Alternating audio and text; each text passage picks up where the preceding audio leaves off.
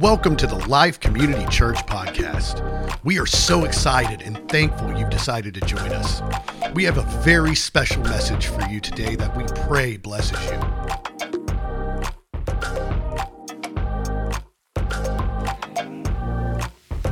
How's it going?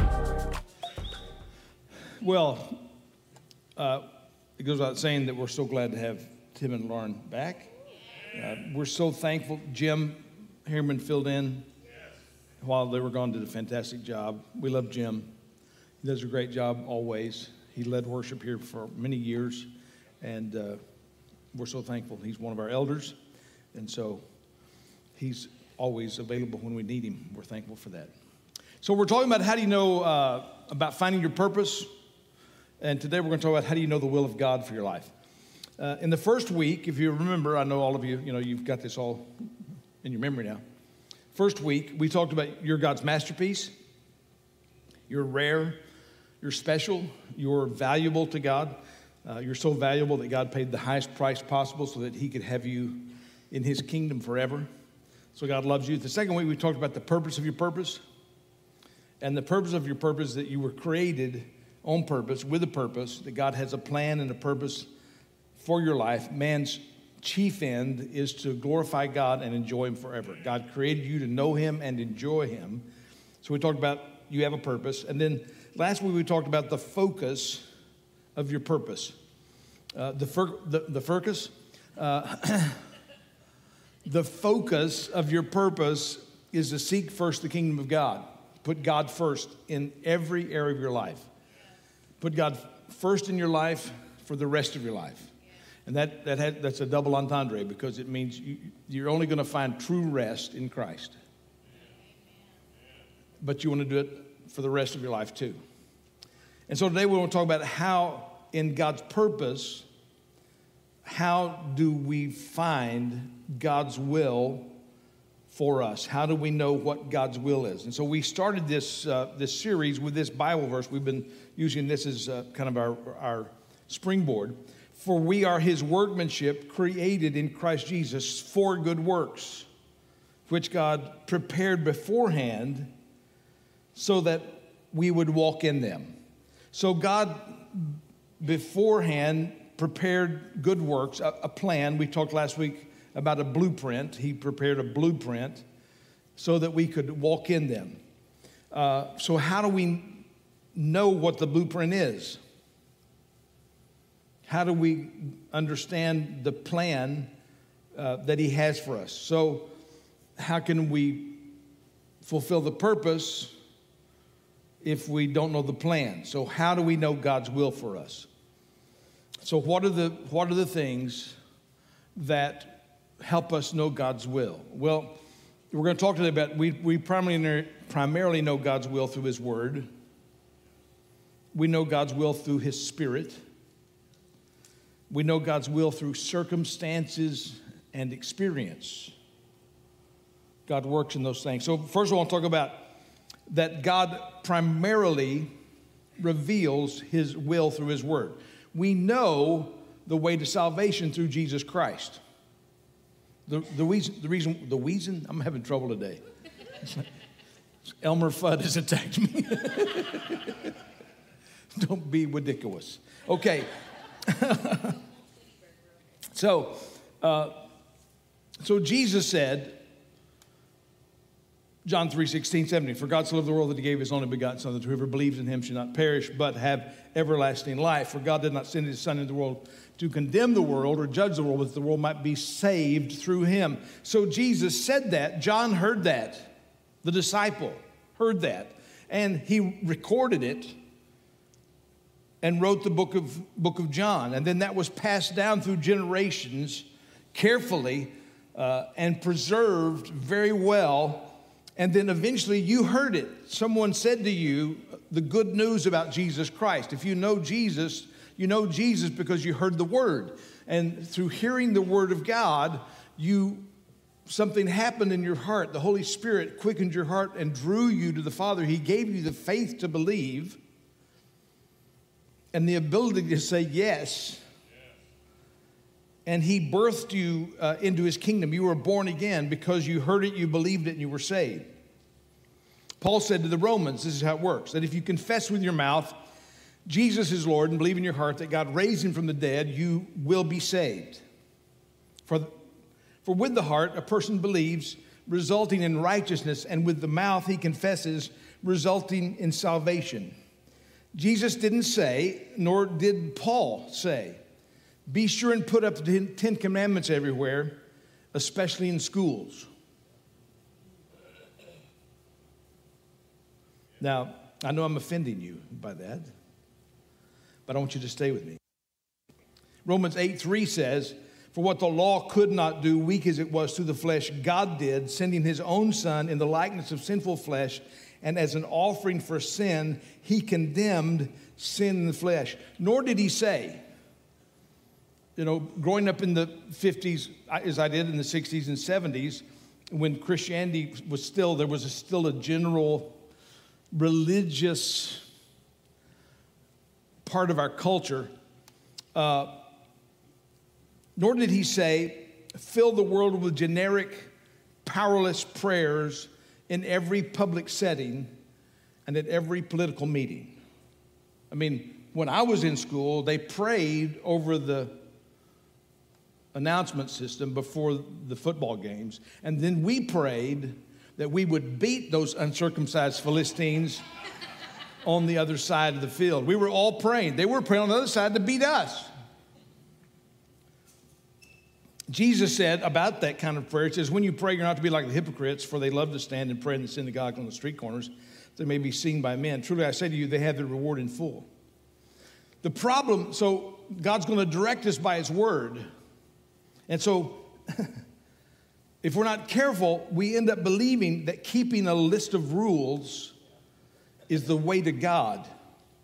And if you think that keeping a list of rules is the way to God, you've missed the way to God. Yet, most of the world believes that this is what it means to be a Christian.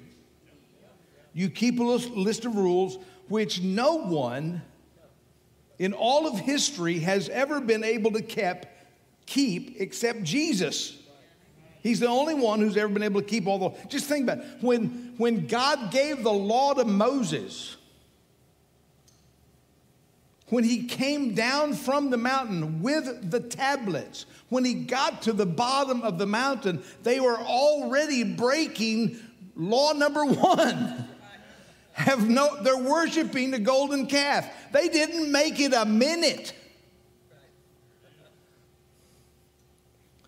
See, a lot of Christianity today, a lot of what people believe is Christianity today is moralism.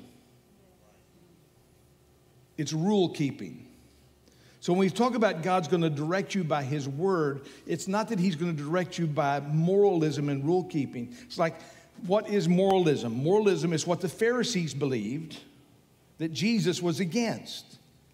Moralism is if I behave a certain way, I will get the love of God, the blessing and favor because I've behaved a certain way. God owes me. And people generally believe, when you talk to people, I've been to dozens and dozens of funerals, and people believe my good works will get me into heaven. I was talking with someone not too long ago that said to me, I want you to do my funeral. So I said, okay, if I'm doing your funeral, we need to get some things straight because I'm not lying at your funeral. So I said, have you received Jesus Christ as your Lord and Savior? And they said, I'm trying to be a good person. Said, that doesn't do it. You know, you may think I'm better than many. I'm a pretty good person. Have you ever heard this? I've never killed anybody. Man, that is a pretty low bar. Well, I've never killed anybody, you know. You know, Jesus said this. If you're going to do it by the law, if you're going to do it by goodness, Jesus said this. Let's see how low he's set the bar. He says, And whoever says, you fool, you call somebody a fool, shall be guilty enough to go into the fiery hell. Jesus said, you called anyone a fool, straight to hell. Jesus said to them, watch out and beware of the leaven of the Pharisees and the Sadducees. So what's he talking about? Watch out for the leaven of the Sadducees and the Pharisees. The leaven of the Pharisees is believing that keeping the rules is a way to get God's love and favor. It creates pride. It creates judgmentalism and a belief that God owes you for keeping the rules. And Jesus is saying, beware of it because it's dangerous. It grows and it affects everything with law and performance. So if we're going to know the will of God, it's not knowing the will of God in the sense of a list of rules. It's knowing the will of God in knowing the Word of God as a relationship with Jesus Christ. Luke 18:11, Jesus is talking about the Pharisee. The Pharisee stood and was praying this to himself. God, I thank you. Now he's praying this to himself. But Jesus knows what he's thinking. God, I thank you that I'm not like other people, swindlers, unjust, adulterers, or even like this tax collector. I fast twice a week. I pay tithes of all that I get. I mean, it sounds like a pretty good guy, right? But here's a man who is putting his trust in his own behavior and in his own goodness. But the tax collector, standing some distance away, was unwilling even to lift up his eyes to heaven, but was beating his breast, saying, and he's saying this out loud, God, be merciful to me, the sinner. Not a sinner. He's saying the sinner. I tell you, Jesus said, this man went to his house justified rather than the other, for anyone who exalts himself will be humbled, but he who humbles himself will be exalted. To know the will of God, you must know the Word of God. Not just a list of rules, but through a personal relationship with Jesus, who is the Word of God. See, because grace is better than the law. If you just look, just a reading of Ephesians, I'm going to read a bunch of Bible verses because that's why we're here today. And Paul is trying to he wants the Ephesians to understand what Christ has done for them, and he wants them to understand who they are in Christ. So he's trying to lay a foundation. This is what Jesus has done for you. So in Ephesians chapter 1, verse 3 through 6, he says, blessed be the God and Father of our Lord Jesus Christ, who has blessed us with every spiritual blessing in the heavenly places in Christ, just as he chose us in him before the foundation of the world, that we would be holy and blameless before him. In love, he predestined us to adoption as sons through Jesus Christ to himself, according to the kind intention of his will, to the praise of the glory of his grace, which he freely bestowed on us, the beloved. Ephesians 1:16. Paul is praying. He says, I do not cease to give thanks for you. He's talking about how he's praying for them, while making mention of you in my prayers, that the God of our Lord Jesus Christ, the Father of glory, may give you a spirit of wisdom and revelation in the knowledge of him. He said, I want you to grow in your understanding of who God is and what he's done for you. I pray that the eyes of your heart will be enlightened, so that you will know what is the hope of his calling, what are the riches of the glory of his inheritance in the saints. He said, I want you to get this. I want you to realize, I want you to live in the hope of his calling. I want you to live knowing the inheritance that you have in Christ, and what is the surpassing greatness of his power toward us who believe. We're not living powerless, insipid lives. We're living lives empowered by the Spirit of God. These are in accordance with the working of the strength of his might, which he brought about in Christ when he raised him from the dead and seated him at his right hand in the heavenly places, far above all rule and authority and power and dominion and every name that is named, not only in this age, but also in the one to come. You see what Paul's trying to get them to understand? Ephesians 2:8, by grace you've been saved through faith, that not of yourselves. It is a gift of God, not as a result of works, so that no one may boast. Ephesians 3:6, to be specific, that the Gentiles are fellow heirs and fellow members of the body and fellow partakers of the promise of Jesus Christ through the gospel. See, if we want to put up anything on the walls of a school, it needs to be the gospel. We don't need to put up a list of rules that they can't keep because they don't have the power to do it. What needs to be on the walls is Jesus loves you and died to save you. Because it is through salvation that we can then walk in some level of obedience to God's call in our life. Ephesians 3:14. For this reason I bow my knees before the Father. Again, he's praying, from whom every family in heaven and earth derives his name, that he would grant you, according to the riches of his glory, to be strengthened with power through his Spirit in the inner man, so that Christ may dwell in your hearts through faith, and that you, being rooted and grounded in love, may be able to comprehend with all the saints what is the breadth and height and depth, and to know the love of Christ, the breadth and length and height and depth, and to know the love of Christ which surpasses knowledge. I love this verse, because Paul says, I want you to know this about the love of God. I want you to know the height, the length, the breadth, and the depth, but oh, by the way, it's so great, it's greater than you can ever understand. But that's what I want you to get. He said, I want you to bathe in the richness. You know, so even our universe has an edge to it.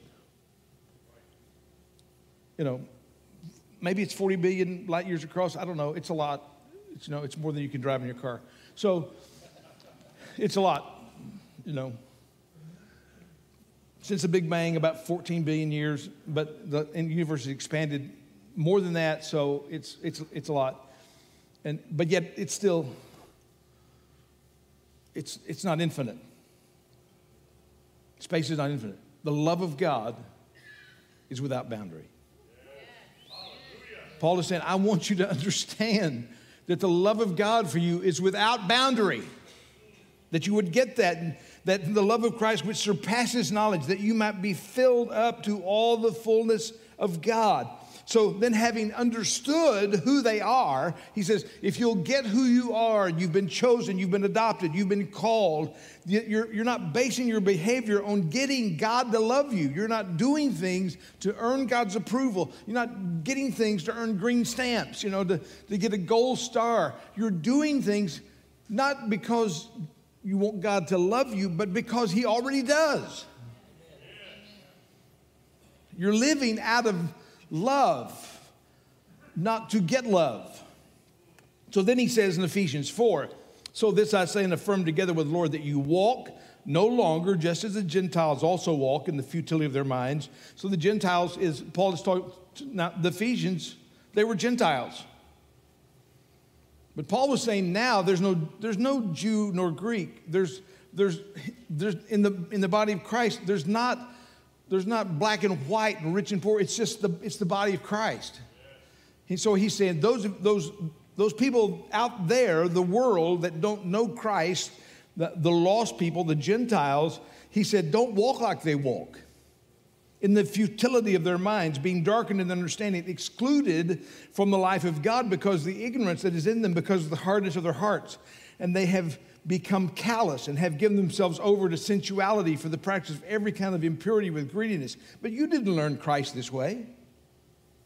If indeed you have heard him and have been taught in him, just as truth is in Jesus, that in reference to your former manner of life, you lay aside the old self, which is being corrupted in accordance with the lusts of deceit, and that you be renewed in the spirit of your mind, and that you put on the new self, which in the likeness of God has been created in righteousness and holiness of the truth. Therefore, laying aside falsehood, speak truth, each one of you with his neighbor, for we are members one of another. He said, so now let's change our behavior based on our relationship, not change our behavior based on a list.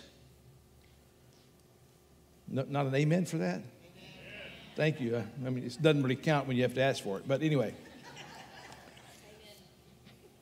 Romans 12:2. Don't be conformed to this world, but be transformed by the renewing of your mind, so that you may prove what the will of God is, that which is good and acceptable and perfect. So how are we going to know the will of God? By the renewing of our mind. This word transformed is the word we get metamorphosis from. It's like the transformation, the metamorphosis of a caterpillar to a butterfly. You're not a caterpillar trying to do better. You can glue wings on a caterpillar. They still can't fly because it's not their nature. And you're not defined by who you were in Christ. You're defined by who you were in the world. You're defined now by who you are in Christ. You've been transformed. It's not a better you. You're not a better caterpillar. You're a butterfly. You can fly. You can fly. You're free. You're rare. You're special. You're valuable and beautiful to God. So God leads us by this living relationship with the Word, and the Word is Jesus. It's not a list of rules. It's knowing Him, and in knowing Him, He transforms us. So when we talk about, we know God's will through His Word, we know God's will not through a list of rules, because you think, oh, you see, but I know it through my relationship with Christ. So now I want to walk in liberty and freedom and truth and submission to the Father. And I want to operate out of love for God and believing that He loves me. It's not just, thou shalt not. I'm doing it because I love God. So He reveals His word, His will through His word. And His word is at work in us, making us new creatures in Christ Jesus. So that we're not just a better caterpillar. God doesn't want to just dress up a caterpillar. He wants to transform you. You are a new creature in Christ Jesus. The old has passed away, the new has come. That's what, when we do baptism, what are we saying? Baptism, we're saying the old you is dead, and you have been raised to newness of life in Christ. Amen. So God leads us by His word, then He reveals His will through the Spirit. Romans 8:14, for all who are being led by the Spirit of God, these are the sons of God, for you have not received a spirit of slavery leading to fear again, but you've received the spirit of adoption as sons by which we cry out, Abba, Father. So we learn to listen to the Spirit of God that's in us, because as a believer, now we have the Spirit of God in us. We have the Spirit of God in us. We learn to listen to the Spirit. And the first thing we learn to hear is that we are the sons of God. The Spirit bears witness with our spirit that we are sons of God. We hear that. We believe that. We get a hold of that. I believe that I'm a child of God. How do I know that? Well, I believe God's telling me that. We cry out, Abba, Father. Our relationships change. Like, it's not, God's going to get me. It's like, God's got me. It's not, no, God's going to cast me down. No, He's going to lift me up. It's understanding that now He's Abba, Father. He's approachable. He's Daddy. I can come before Him. God's never going to lead you into something that's contrary to His word. He'll never lead you with a thought or impression that does not line up with the Word of God. Any feeling or impression that you have that doesn't agree with God's Word is not from God. It's either your own flesh, because your flesh will want some stuff that you shouldn't want, right? Or it's a desire, it's a lie from the enemy. It's a deception from the enemy. The enemy's trying to get you off track. This is Paul. He's talking about his missionary journey. He's talking about how the Spirit of God led him. Acts 16. As they passed through Phrygian and the Galatian region, having been forbidden by the Holy Spirit to speak the word in Asia, which is, think, what? The Holy Spirit said, okay, this is not the place. I mean, Jesus said, go all the world, preach the gospel. So they're saying, wait, but not here. Holy Spirit is leading them. This is not the time. This is not the place. And after they came to Mysia, they were trying to go into Bithynia, and the Spirit of Jesus did not permit them. So again, the Spirit of God said, no, wait, not here. And passing by Mysia, they came to Troas. And a vision appeared to Paul in the night. A man of Macedonia was standing appealing to him and saying, come over to Macedonia and help us. Now, you may not get a vision. I never have. I've never had an overwhelming vision, but I have had many impressions where I believe the Spirit of God was leading me. So what happens is that you learn to listen to the Spirit as you read the Word of God. And the Bible says that when the Spirit of truth comes, He will lead you into all the truth. So you listen to the Spirit of God as you read the Word of God, and you listen to the Spirit of God that is in you, right? He's in you. He will lead you into truth. And as you read the Word of God, He will tell you things and will direct you in His Word. He even does that here because one of the areas God's going to speak to you through people as you listen to the Spirit when you hear preaching or teaching in the Word of God, or when God uses other believers in your life and they speak the Word of God into your life. God will, by His Spirit, lead you into truth. Many, many times after the service, people will come to me and say, oh, that was so helpful when you said this and this and this. And I hate to tell them that I didn't say it. I didn't say that. But you heard it. You heard it because the Holy Spirit takes the living Word and knows what you need. And I don't know how many times people have said, gosh, when we come to church, it's like you're preaching to us. You know, it's like you were sitting in our house this week. And you know what we were talking about. And it's like, I don't understand. He's like, so how can everybody be feeling that way? It's not the words that are coming out of my mouth. It's what the Spirit of God is doing in your heart. So that He's taking, so the Spirit of God takes and leads you into the truth, and because it's the truth you need. I don't know if you've noticed this, but if you read the Word of God, you'll find that you can read a Bible verse 1,000 times. And you can read it and say, I never saw that before. Wow, that's incredible. Then you read it again and you say, man, that's really good. I've never seen that before. And you read it again. Why? Because it's not the dead law. It's the living Word of God. It's the Spirit of God taking the living Word of Jesus and making it alive in your heart. And that's one of the ways that He'll lead you. He uses the Spirit of God. He'll speak to you by the Spirit of God. And so you have to learn to listen to Him. You learn to listen to Him when you pray. You don't just talk when you pray. You're missing half of it because prayer is a conversation. And often He'll speak to you through His Word. But often He will speak to you by when you pray, the Lord will speak to you. And so that's how, when you say, God, I don't know what I should do about this. And you just lay it before the Lord and you wait. Because we're impatient.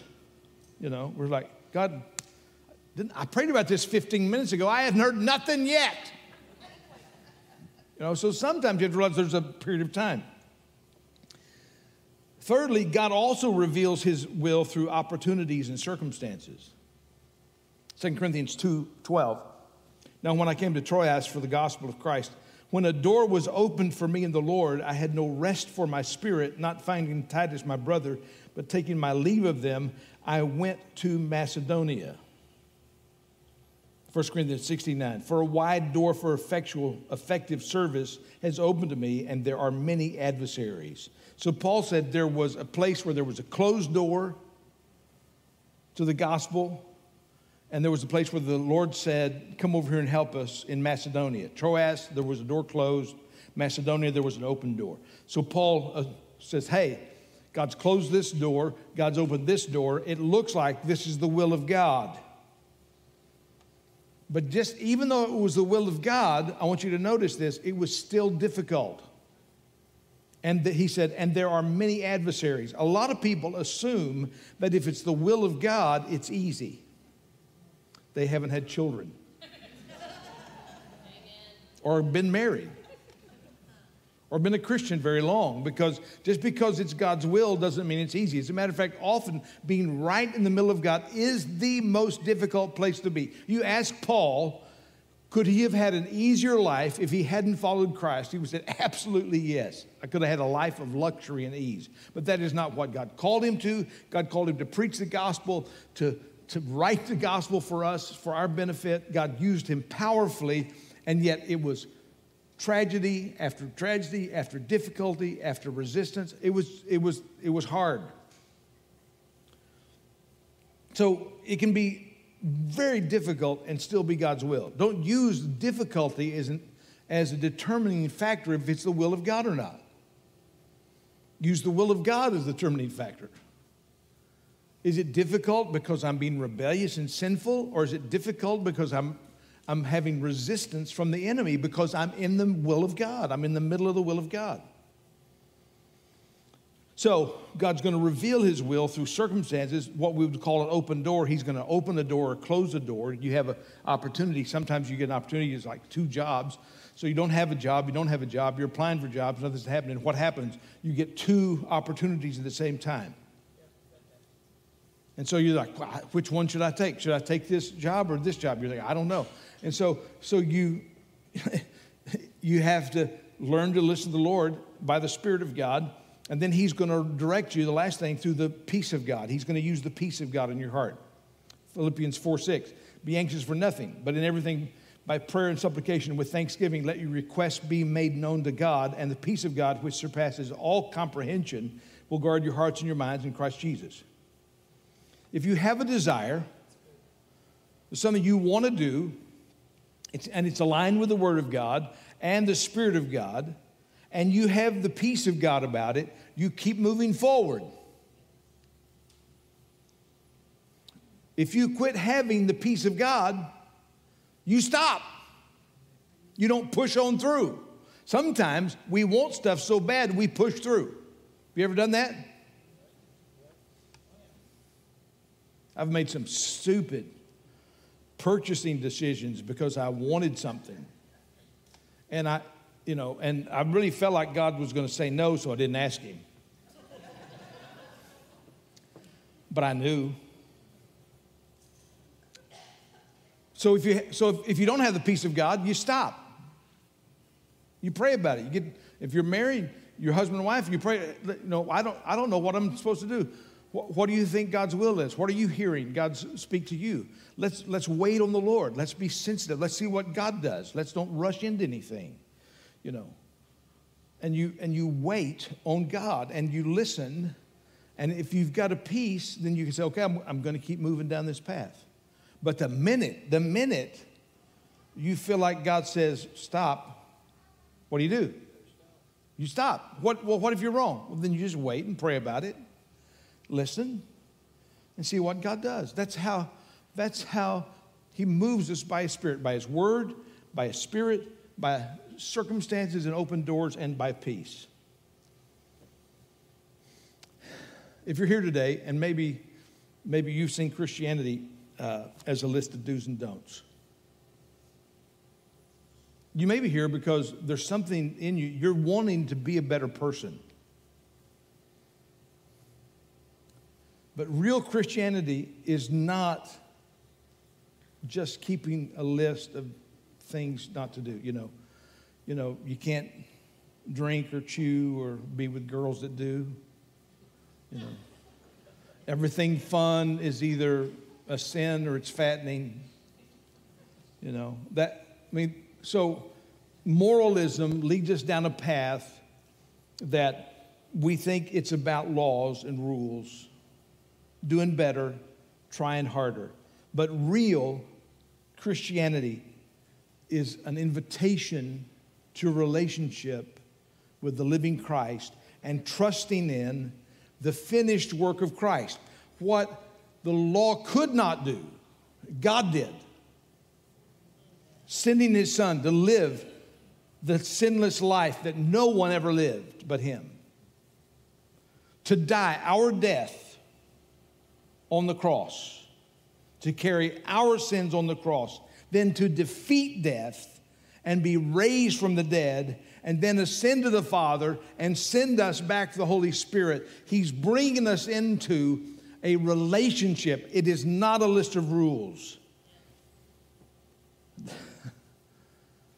You may have come in here a caterpillar today with wings that have been stuck on, and you're trying to do good. But you can leave transformed by the renewing of your mind. You can leave set free. Here's what the Bible says. If any man is in Christ, he's a new creation. Behold. He said, look. It's like, behold. Look at this person. The old is gone, and the new has come. Amen? Amen. Let's stand. Thank you, Lord.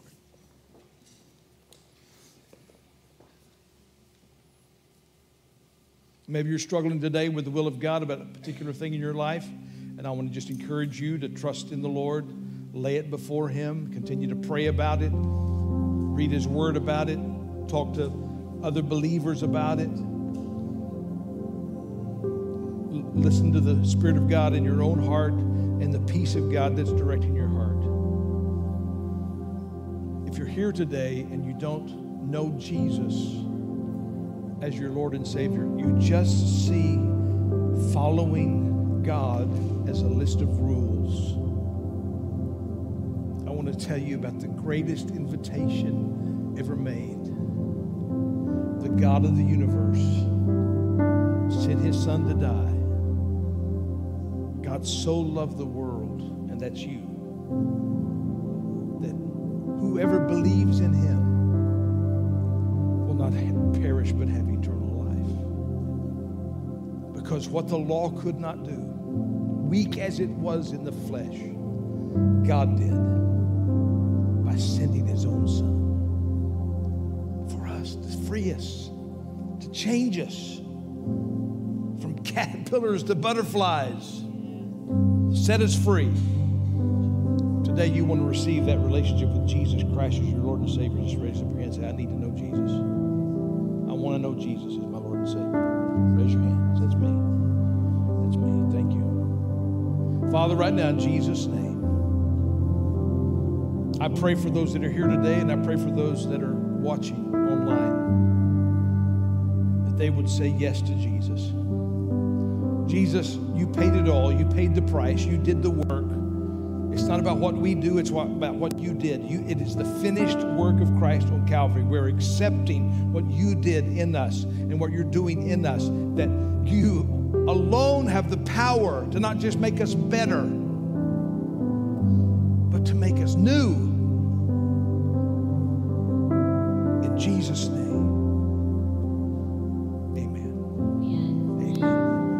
If you're watching online and you did that, if you'd please just email us at hello@lifecommunitychurch.com. If you'd like to talk to somebody and somebody pray with you, we'll be at the front here at the end. I love you. Have a great week.